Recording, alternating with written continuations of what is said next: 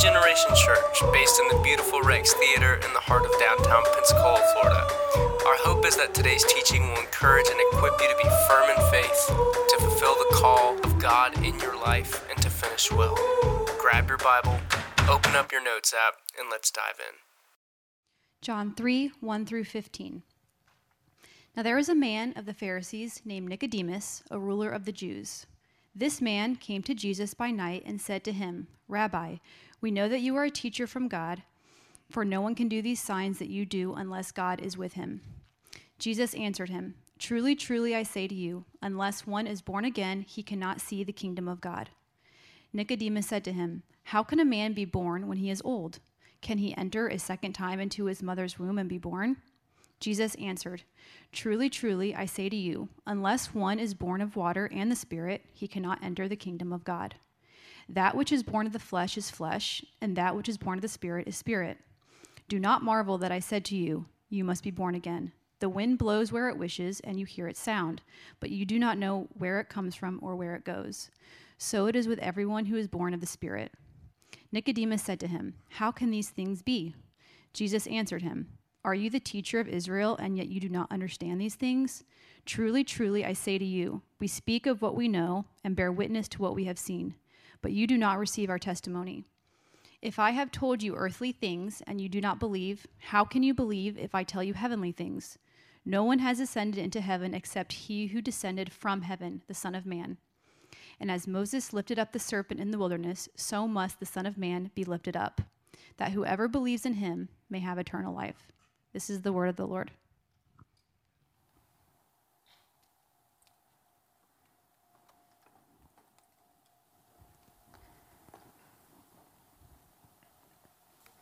Good morning, everyone.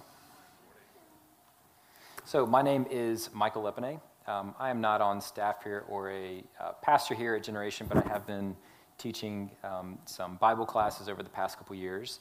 And I am married to Courtney, who just read our scripture this morning. And we have three little awesome, rambunctious boys, Josiah, Jackson, Joel. So before we get into the word this morning, let's pray. God, we thank you for this day. Thank you that we can meet together. And Lord, we give you just this time in your word. Father, I ask that you give me peace to speak, and that you, Holy Spirit, that you speak through me, and that you enlighten this passage for all of us, Lord. This passage that is familiar for a lot of us, that maybe we'll come away hungering more of you and having a little bit better understanding. In your name, amen. So this morning we are looking at the story of Nicodemus. And if you have read this passage, you're likely familiar with it. This is a Pharisee, a very high-ranking Pharisee, a religious leader of his day. He comes to Jesus at night, and he makes a statement to Jesus. He just starts talking to him. He doesn't ask a question. We'll get to that. But he makes a statement to Jesus. And Jesus, in response, tells him, "Nicodemus, if you want to see the kingdom of heaven," Israel's teacher, "you must be born again."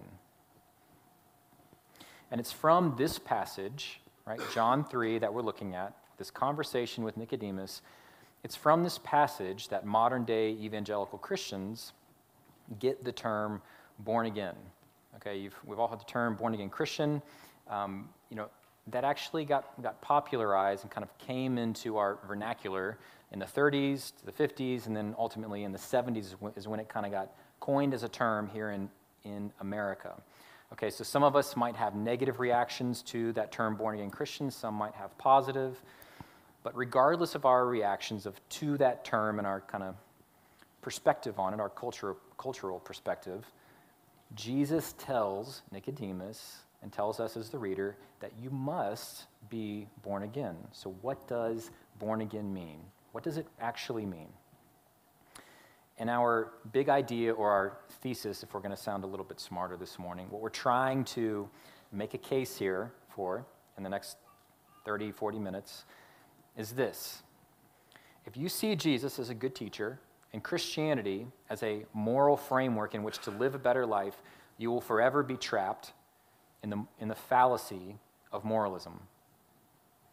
Your moral value system whether Christian-based or not, cannot save you from the decay and the death of this world and the decay and death within you.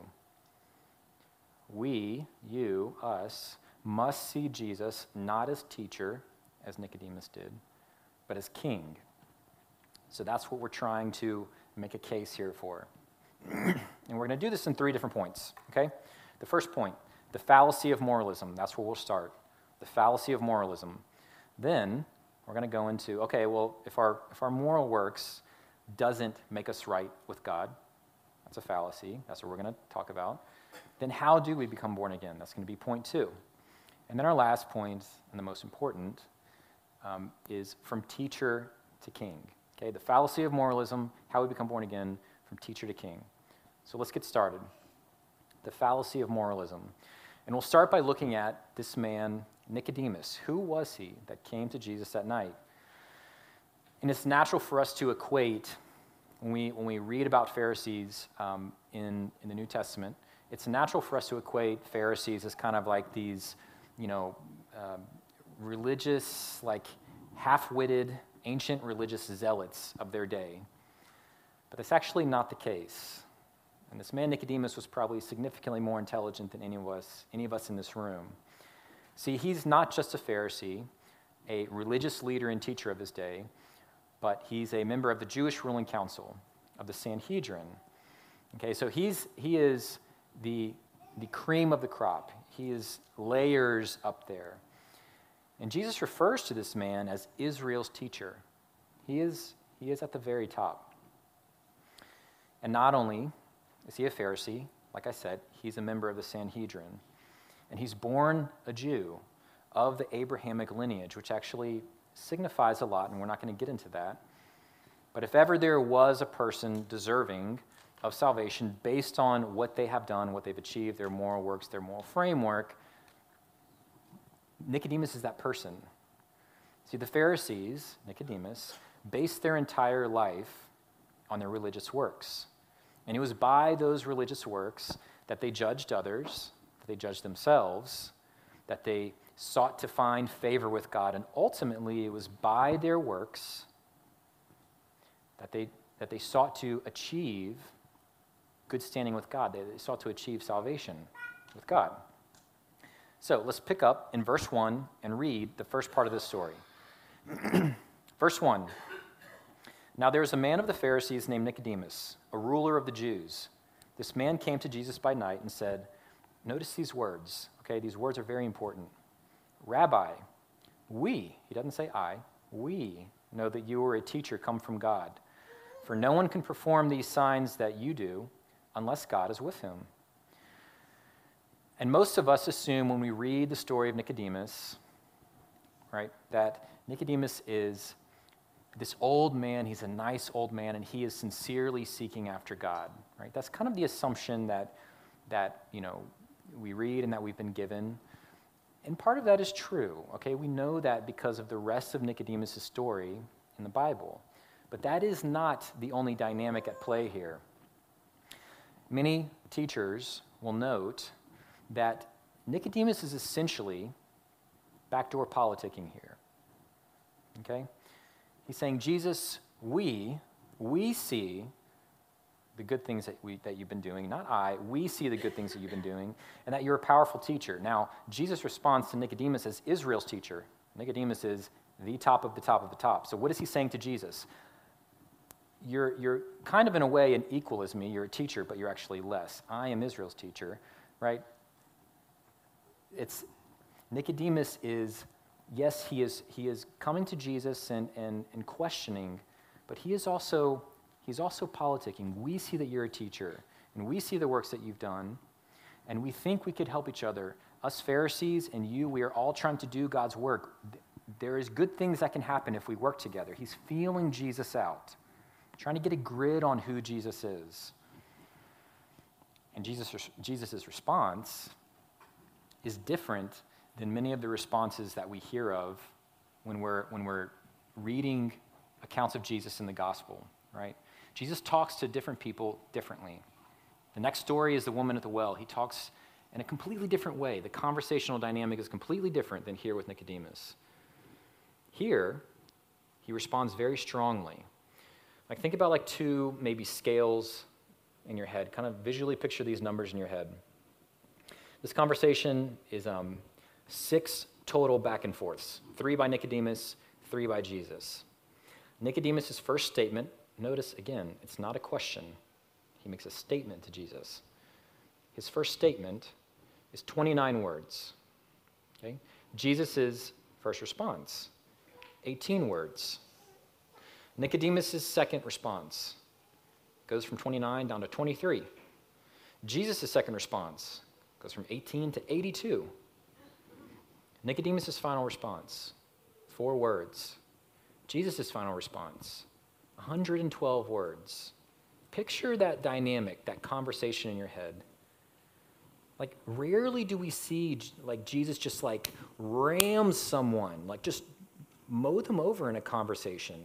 This isn't a conversation. He just mows over Nicodemus. Why? Why the strong response from loving and gracious Jesus? See, he doesn't engage with Nicodemus's feeling him out and seeing if he and the Pharisees can work together. He addresses Nicodemus directly. And he says, Nicodemus, if you, oh so wise one, if you, oh so moral one, if you, oh so accomplished one, if you, Israel's teacher, want to see the kingdom of God, you must be born again, Nicodemus. He doesn't say to Nicodemus, look, you've gotten this far. You are Israel's teacher. You have done much good for the kingdom. You've gotten this far. You've got 90%. You need a savior to get the rest of the way. He does not tell Nicodemus or the reader that. He says, no, you must start over, and everything you have done, everything you've accomplished in your life counts for nothing. And imagine how insulting and borderline angering this must have been for this man who is likely easily twice Jesus' senior in age. Right? Jesus is around 30-ish when this story happens. This is the beginning of his ministry. Nicodemus is likely in his 70s. Someone half your age, less than half your age, comes to you and says, everything you have given your life for, everything you've accomplished, it counts for nothing. What is Jesus doing here? Why such the strong response to this man? Why such a strong response? And we also notice that had Nicodemus only been coming and sincerely searching, there likely wouldn't have been this strong of a response. So why such a strong response? See, Jesus is challenging Nicodemus's and our morality and religion. I love what Tim Keller says about this. Jesus' call to the new birth, or to being born again, isn't a calling to more morality and religion. It's a challenge to morality and religion. And it's easy for us to sit here and just kind of look at Nicodemus and do a little 5-minute character study on this guy and move on. But do we not operate oftentimes with this same fallacy of moralism that Nicodemus and the Pharisees do? Whether you are a Christian or not, I would hope that maybe there's some non-Christians or skeptics in here today. Whether you're a Christian or not, I would say that we all, or most of us, operate in this fallacy.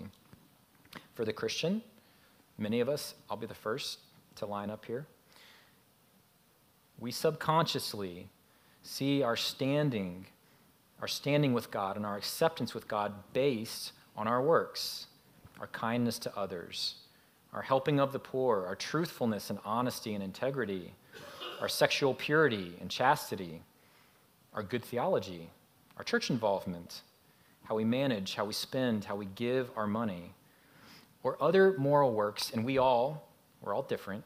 We all hang our hat on certain moral works, right? For many different reasons, many different variables.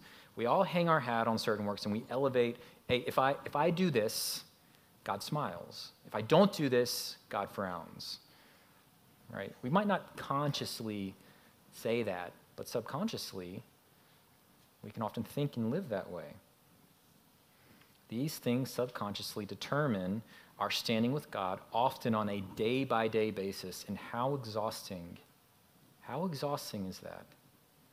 And that's the fallacy of moralism. And what I'm not saying here, and what the gospel does not say, is that it doesn't matter right or wrong, just do what you want. That is not the point, and that is not what Jesus says. That's not what we're saying this morning. But for us to base our standing, our rightness with God, on our acts is a complete fallacy, and we've missed the point of the gospel if that's the case. Okay, so that's if we're Christians, right? We often subconsciously, base our standing with God on our acts. Well, what if you're a skeptic? You're like, okay, I'm not a Christian, so I'm not really in the boat as Nicodemus. I would argue that you're still likely in the same boat as Nicodemus. You might not see Jesus as a king, as your Savior, as the true Son of God. You might see him as a historical figure, right? We all know he's a historical figure, and he was a good teacher. I'll give you that. Jesus had some good teachings, that the world would be a little bit better place if they followed, not all, but most of Jesus' teachings, right? And you might operate in kind of the general assumption, something like this. Look, if there is a God, and if that God is the God of the Bible, and I'm not convinced that there is, then that God would see that I'm that I'm a moral person.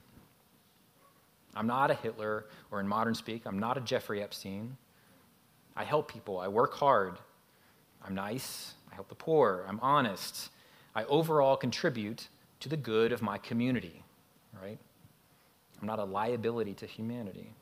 And if there is some cosmic reward at the end of a rainbow, as you Christians claim, surely I will get there whether I claim to believe in Jesus or not, because if I play Pascal's wager and there is a God, he's going to see when everything's said and done and the song is written, he's going to see that I am just as moral of a person as the Christians around me. And I would say to you, well played. You're right. You probably are just as moral as the Christians around you.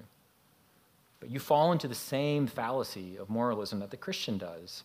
Because if we are making the assumption that the God of the Bible is the true God, and we Christians, of course, are making that assumption, here's what that God says about our moralism. And there's tons of scripture on this. I'm just cherry picking a few. Jeremiah 17 says, "The heart is deceitful above all things and beyond cure. Who can understand it?" Isaiah 64, "All of us have become like one who is unclean or diseased, and all of our righteous acts are like filthy rags." And that is a very gruesome image, actually, the meaning of that verse. Last, we're reading in John 3, right? The story of Nicodemus is here in John 3. Just go to the very last two verses of John 2, right above this story of Nicodemus. It says this, "Now while he, Jesus, was in Jerusalem at the Passover festival, many people saw the signs he was performing and believed in his name." So there's great things happening. Jesus is doing amazing things, and many people are coming and believing, and good things are happening, and people are following Jesus. What is Jesus' response? But Jesus would not entrust himself to them, for he knew all people. He did not need any testimony about mankind, for he knew what was in each person. What an indictment that is for everyone. I love what C.S. Lewis says about this. "The Christian does not think God will love us because we are good, but that God will make us good because he loves us." It's the inverse of the fallacy of moralism. The Christian does not think that God will love us because we are good, but that God will make us good because he loves us.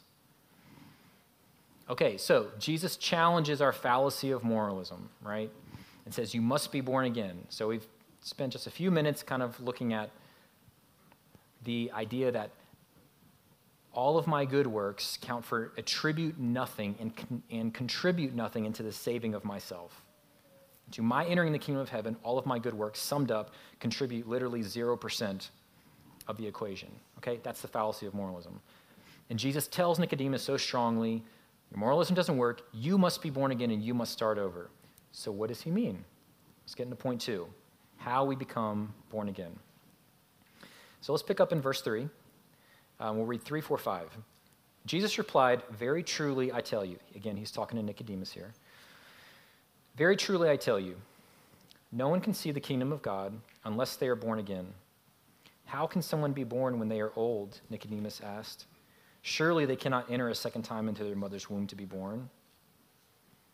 Jesus answered, "Very truly I tell you, no one can enter the kingdom of God unless they are born of water and the Spirit." Interesting, of water and the Spirit. I wonder what he means.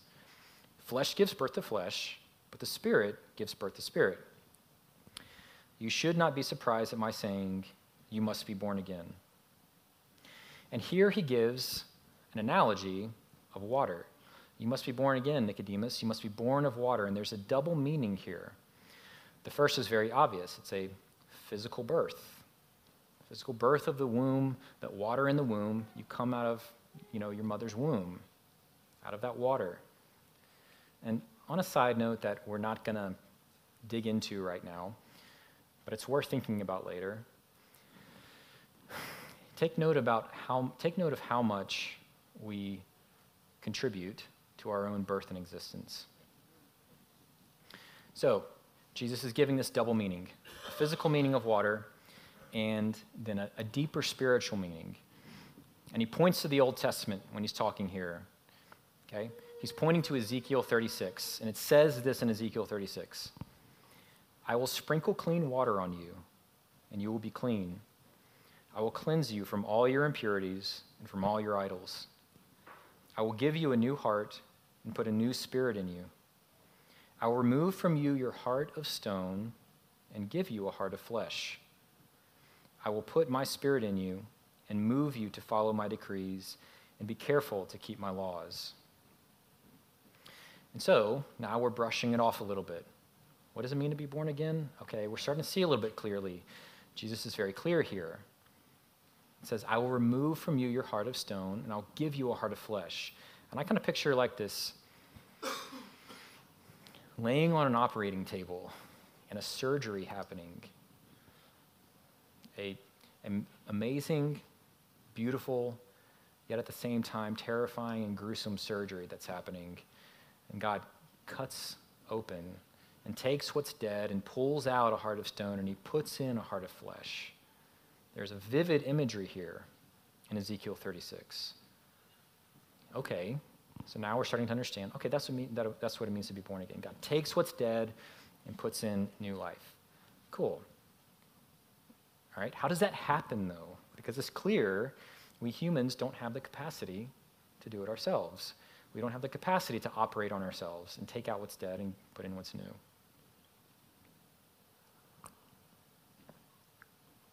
So, Jesus tells us how. He follows up with this in his conversation with Nicodemus, and he says, "Just as Moses lifted up the snake in the wilderness, so the Son of Man must be lifted up, that everyone who believes may have eternal life in him." And this verse is kind of the linchpin of this entire sermon.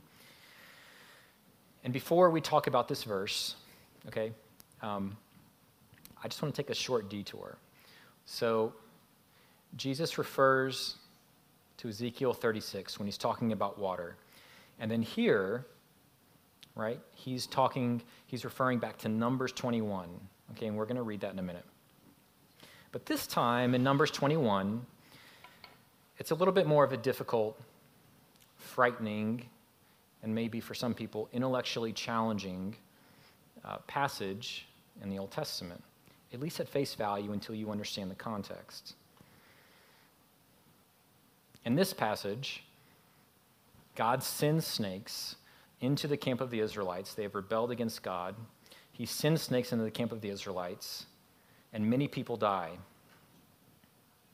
And so if you've read through the Bible, you'll no doubt have come across hard passages, right? Offensive, maybe, or difficult to believe, like, did Jonah really get swallowed in the belly of a whale and live for 3 days? Did Moses really separate the Red Sea? Right? Surely those must be allegories. And this is also a common modern-day argument against Christianity.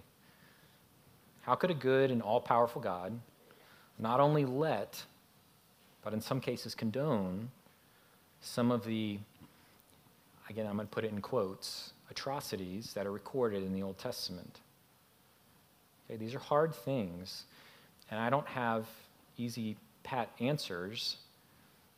Right? I can't fully answer all that. But I just want to highlight 3 things to consider. Okay, when we're just on a little side note here, 3 things to consider when you are reading the Bible, whether you're a Christian or a skeptic, it doesn't matter. When you read the Bible and you find something that is offensive or difficult to believe, the hope is that these 3 things will at least help us to pause a little bit. The first, keep in mind that we are reading from a modern Western perspective. And there are many things that we find in the Bible that are offensive that other cultures and people groups do not find offensive. So what makes your subjective view of what's offensive right and theirs wrong? We have to ask ourselves that. Because your view and my view of what's right and what's comfortable in the Bible, other people around the world and other cultures do not hold that view. So why is my subjective view about what's good and what's bad in the Bible the correct one? And the opposite. There are things that our culture, teachings of Jesus in the Bible that we see as, those are great. I am all for that. That other cultures and people groups find not only offensive, but as grounds for rejecting Christianity. And I've read a couple of these kind of stories. Case in point, the biblical teaching to unconditionally forgive and love your enemies. Right? Most of us in this room would be like, yeah, that's a great teaching. If the world did that, it'd be a better place. There are other people groups in the world that might have faced genocide or generational wars and conflicts with other people groups, and their families are murdered. And they find that teaching of unconditional forgiveness as not only offensive, but grounds, I reject Christianity on that. Why is our Western perspective the right one? So keep in mind that we have a subjective view and a subjective lens when we read things. That should at least slow us down in our critique and our judgment. Okay, so that's the first thing. The second thing is when you're reading hard things, read deeper. There's no shortage of scholarship and good commentary on every single word in the Bible. People have given their lives to understanding one tiny passage. Read deeper. And the third is know that Jesus and the entire New Testament affirm the Old Testament from cover to cover. We don't have a vindictive, mean, angry Old Testament God and a nice, loving, gracious New Testament God. We have one God. We have one God, and he is the same. And you and me and all of us must wrestle. We must wrestle with the parts that are hard for us. You cannot be a Christian and follow Jesus, and as some people have tried to teach, unhitch yourself from the Old Testament. That is impossible because Jesus doesn't. So we can't. Okay, so those 3 things, that's a short little detour on reading hard things in the Bible. So let's go to this passage. Jesus tells Nicodemus, just as Moses lifted up the snake in the wilderness, so the Son of Man must be lifted up, that everyone who believes may have eternal life in him. And he's referring to Numbers 21. Okay? This is what it says. The Israelites traveled from Mount Hor along the route to the Red Sea to go around Edom, but the people grew impatient on the way. They spoke against God and against Moses and said, "Why have you brought us up out of Egypt to die in the wilderness? There is no bread, there is no water, and we detest this miserable food," the food that God had given them. Then the Lord sent venomous snakes among them. They bit the people, and many Israelites died. Man, that's hard to read. We're not gonna dissect this passage, but go dissect it on your own time. Difficult to read at face value, is it not? The people came to Moses and said, "We sinned when we spoke against the Lord and against you. Pray that the Lord will take the snakes away from us." So Moses prayed for the people. The Lord said to Moses, "Make a snake and put it on a pole. Anyone who is bitten can look at it and live." So Moses made a bronze snake and put it on a pole. Then when anyone was bitten by a snake and looked at the bronze snake, they lived. So in this story, God gives the antidote to the poisonous, deadly snakes in an odd way. He tells Moses to make an idol-like thing of that which is killing them, right? You would think that if you're writing this story, you would think that he would tell Moses to make an idol of or an image of like a heart or a cross or something. Make an image of that which is killing you. And this is a more powerful image than we might realize. See, the image of the snake is across most cultures, for as long as history is recorded, the image of darkness and evil. And so it is with Christianity. It's the serpent, it's the snake who comes in the Garden of Eden, right? And it's through that snake that all darkness, all evil, all pain, all suffering, all sickness, ultimately all death come into the story of humanity. It's through the snake that the curse happens. And it's snakes that are killing the Israelites. And so what is Jesus actually saying to Nicodemus when he says, what does he say again? He says, "Just as Moses lifted up the snake in the wilderness, so the Son of Man must be lifted up." Jesus is saying, Nicodemus, reader, the snake from the beginning in the Garden of Eden that Numbers 21 points back to and Numbers 21 points towards Jesus' work, okay? The snake in the Garden of Eden that represents all evil, all sin, all suffering, all pain, all death, I will become. I will take on that judgment. And that's a hard image to think about, but that is the image that Jesus is giving Nicodemus. And all you need to do, Nicodemus, reader, Israelites, is look up at the image of that pole and believe, and you will be saved. And you might be thinking like, whoa, did that guy just say like Jesus becomes a snake? Like, no, I'm not going to go so far as to say that. But there is way deeper symbolism here and way deeper meaning than I could pretend to understand. And what I can say is this. 2 Corinthians 5:21 says this. For our sake, he made him, for our sake God made Jesus, not to be the image of sin, not to take on your sins. What does it say? To be sin. It's not just Jesus died on the cross for your sins. God did not forsake his son on the cross because Jesus is just dying for your sins. Jesus becomes sin. And that is what he's telling Nicodemus in the story. That is the extreme image that he is giving Nicodemus. For our sake, he made him to be sin who knew no sin, so that in him we might become the righteousness of God. That's a strong image. That is a very, very, very strong image that he's telling Nicodemus. So, how do we become saved? How do we become born again? We look up and we believe, just as the Israelites had to do. The Israelites had to come to two conclusions to look up. One is, I need saving. I need saving. There are snakes in the camp and I need saving. I can't save myself. Right? They came to those two conclusions. That takes humility.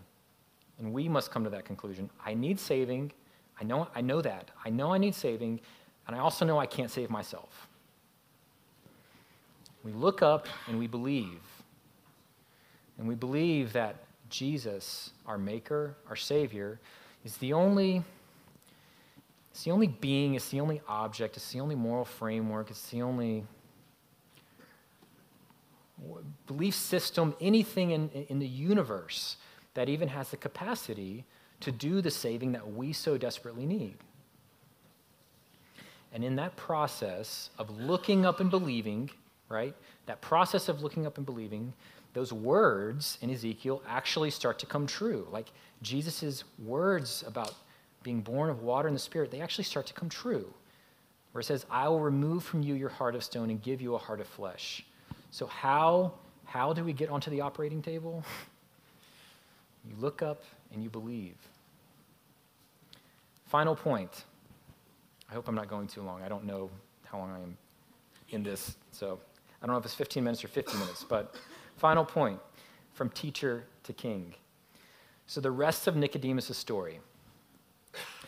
So this passage happens in John 3, okay? So this is at the beginning of Jesus' 3-ish year time on earth, right? Fast forward a few chapters, Nicodemus is still a Pharisee. The Pharisees are trying to arrest Jesus, and Nicodemus is still a Pharisee, and he doesn't defend Jesus. Go to John 7 if you want to read about it. He doesn't defend Jesus. He just tries to bring a little bit of calm and rationale to the situation with the Pharisees, but he's still a Pharisee. He's not been born again. Then, the final account of Nicodemus. Jesus is crucified, and he's dead on the cross. And who does the handling, the nasty handling of the body? Picture, we're not going to go through all the steps, and I wouldn't know all the steps anyways, but picture all the steps in your head from seeing a cross with a bleeding, dead body, and handling all of that, all of the steps, getting the cross off, taking the nails out, all of those steps, bringing the body away, preparing the body, and then burying the body. Who did that? 2 Pharisees. It's interesting. The Pharisees who condemned Jesus as a criminal, the Pharisees who killed Jesus, 2 of their own are the people who handle the body. Nicodemus and Joseph of Arimathea. On a side note, Nicodemus purchased 75 pounds of myrrh, and myrrh was a very expensive exotic spice that had to be imported. It was used for a different variety of things. One was a drying agent for handling a dead body. He purchased 75 pounds, which is like an absurd amount. One commentary says, it's a beautiful, it was enough spice to bury a king royally. That says a lot, actually. Another interesting thing here is that the handling of dead bodies was done by women. Women were seen as second-class citizens in that culture, in that day and age. It was not men who handled dead bodies. And you can think about the dynamic here. It's the Pharisees who sentenced this person to be killed, and it is not just not a woman, it's not just not a man, but it's a Pharisee who publicly handles that dead body. And it's not just a Pharisee, it's a Sanhedrin. It's Israel's teacher. What would cause this extreme of a turn of events where this man goes from being a Pharisee to a clear public denunciation of his Pharisee life and his entire life, and a clear line in the sand, right? This is public, a clear line in the sand. This person is not just a teacher that we just killed. What changed in those 3 years? What changed from that conversation with Jesus to seeing Jesus hanging and crucified on a cross? What changed with this man, Nicodemus? He thought, and he thought, and he thought, and he thought, and he wrestled, and he pondered, and he thought, and he thought, and he thought. And for years he thought, and he wrestled, and he pondered that conversation with Jesus. And see, sometimes some people do have that born-again experience where it's a mountaintop, high emotional, memorable, ecstatic experience. But oftentimes, it's like Nicodemus. And you think, and you think, and you think, and you wrestle with the words of Jesus, and you think, and you ponder, and you wrestle, until one day, something changes. And that day happened when Jesus was crucified for Nicodemus. And Nicodemus, just like the Israelites, Nicodemus remembers Numbers 21. He's Israel's teacher. He knows all the scripture. He knows the Torah. He knows the scripture. He remembers that conversation with Jesus. And he thinks back about Numbers 21, and everything connects. Just as Moses lifted up the snake, so the Son of Man must be lifted up. And he sees not the teacher, but the Son of Man lifted up. And he looks up, and he believes. He's no longer a teacher at that moment. He is his Savior. One of my favorite, we're almost done. Brian, you can come up.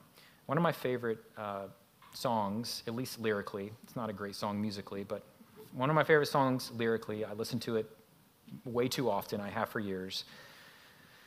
It's a song by the original Newsboys back in the early to mid-90s, and it's a song called Lost the Plot. And the bridge says this: "When I saw you for the first time, you were hanging with a thief, and I knew my hands were dirty, and I dropped my gaze. And you said I was forgiven, and you welcomed me with laughter. I was happy ever after. I was counting the days when you'd come back again." And see, if you approach Jesus as a teacher, as Nicodemus did, you will forever be in that trap, in that oppression of moralism. You cannot save yourself. There's nothing you could do to contribute to your own saving. But once we see Jesus lifted up and we look and believe, he goes from being seen as our teacher and Christianity as just a good moral framework to live a better life. It changes to seeing him as a teacher, as king, as the Son of God. What a weight lifted off of us, that it's his work. It's not our work. It's not our work that does it. It's his work. What a weight lifted off. What a light burden. C.S. Lewis says this. I have this one longer quote, and then one passage of scripture, and then we'll close out. C.S. Lewis says this: "I'm trying here to prevent anyone from saying the really foolish thing that people often say about him. I'm ready to accept Jesus as a great moral teacher, but I don't accept his claim to be God. That is the one thing we must not say. A man who was merely a man and said the sort of things Jesus said would not be a great moral teacher. He would either be a lunatic on the level with the man who says he is a poached egg, or else he would be the devil of hell. You must make your choice. Either this man was and is the Son of God, or else a madman, or something worse. You can shut him up for a fool, you can spit at him, you can kill him as a demon, or you can fall at his feet and call him Lord and God. But let us not come with any patronizing nonsense about his being a great human teacher. He has not left us open to that. He has not left that open to us. He did not intend to." In closing, we'll finish with the last few verses. John 3, 1 through 15 is this passage that we just went through a little bit with the story of Nicodemus. And then there's the rest of John 3, 16 through 21. Some people say this is Jesus speaking. Some people say this was John commentating. Regardless, this is right after this conversation with Jesus and Nicodemus. It says this: "For God so loved the world that he gave his one and only Son, that whoever believes in him shall not perish but have eternal life. For God did not send his Son into the world to condemn the world, but to save the world through him. Whoever believes in him is not condemned, but whoever does not believe stands condemned already, because they have not believed in the name of God's one and only Son. This is the verdict. Light has come into the world, but people loved darkness instead of light because their deeds were evil. Everyone who does evil hates the light and will not come into the light for fear that their deeds will be exposed. But whoever lives by the truth comes into the light, so that it may be seen plainly that what they have done has been done in the sight of God." Let's pray. Lord, we thank you for your word. And just thank you, Lord, that you just all the different stories in the Gospels of you interacting with people, you respond differently to people. You respond strongly to Nicodemus and gently to the woman at the well right after this story. Lord, you see us where we are, and you see the idols on our heart, and you speak to those. God, come into our heart and fill us and help us to look and believe on your work more on a daily basis. Not that we would just see salvation as just a one-time set and forget, but that we would look and believe. We love you. Amen. Thanks for hanging out with us at Generation. You can connect with us on Facebook or Instagram at Generation Pensacola, or go to the website at generationpensacola.com and from wherever you download your podcasts. If today's teaching impacted you, we'd love to hear about it, so please drop us a note.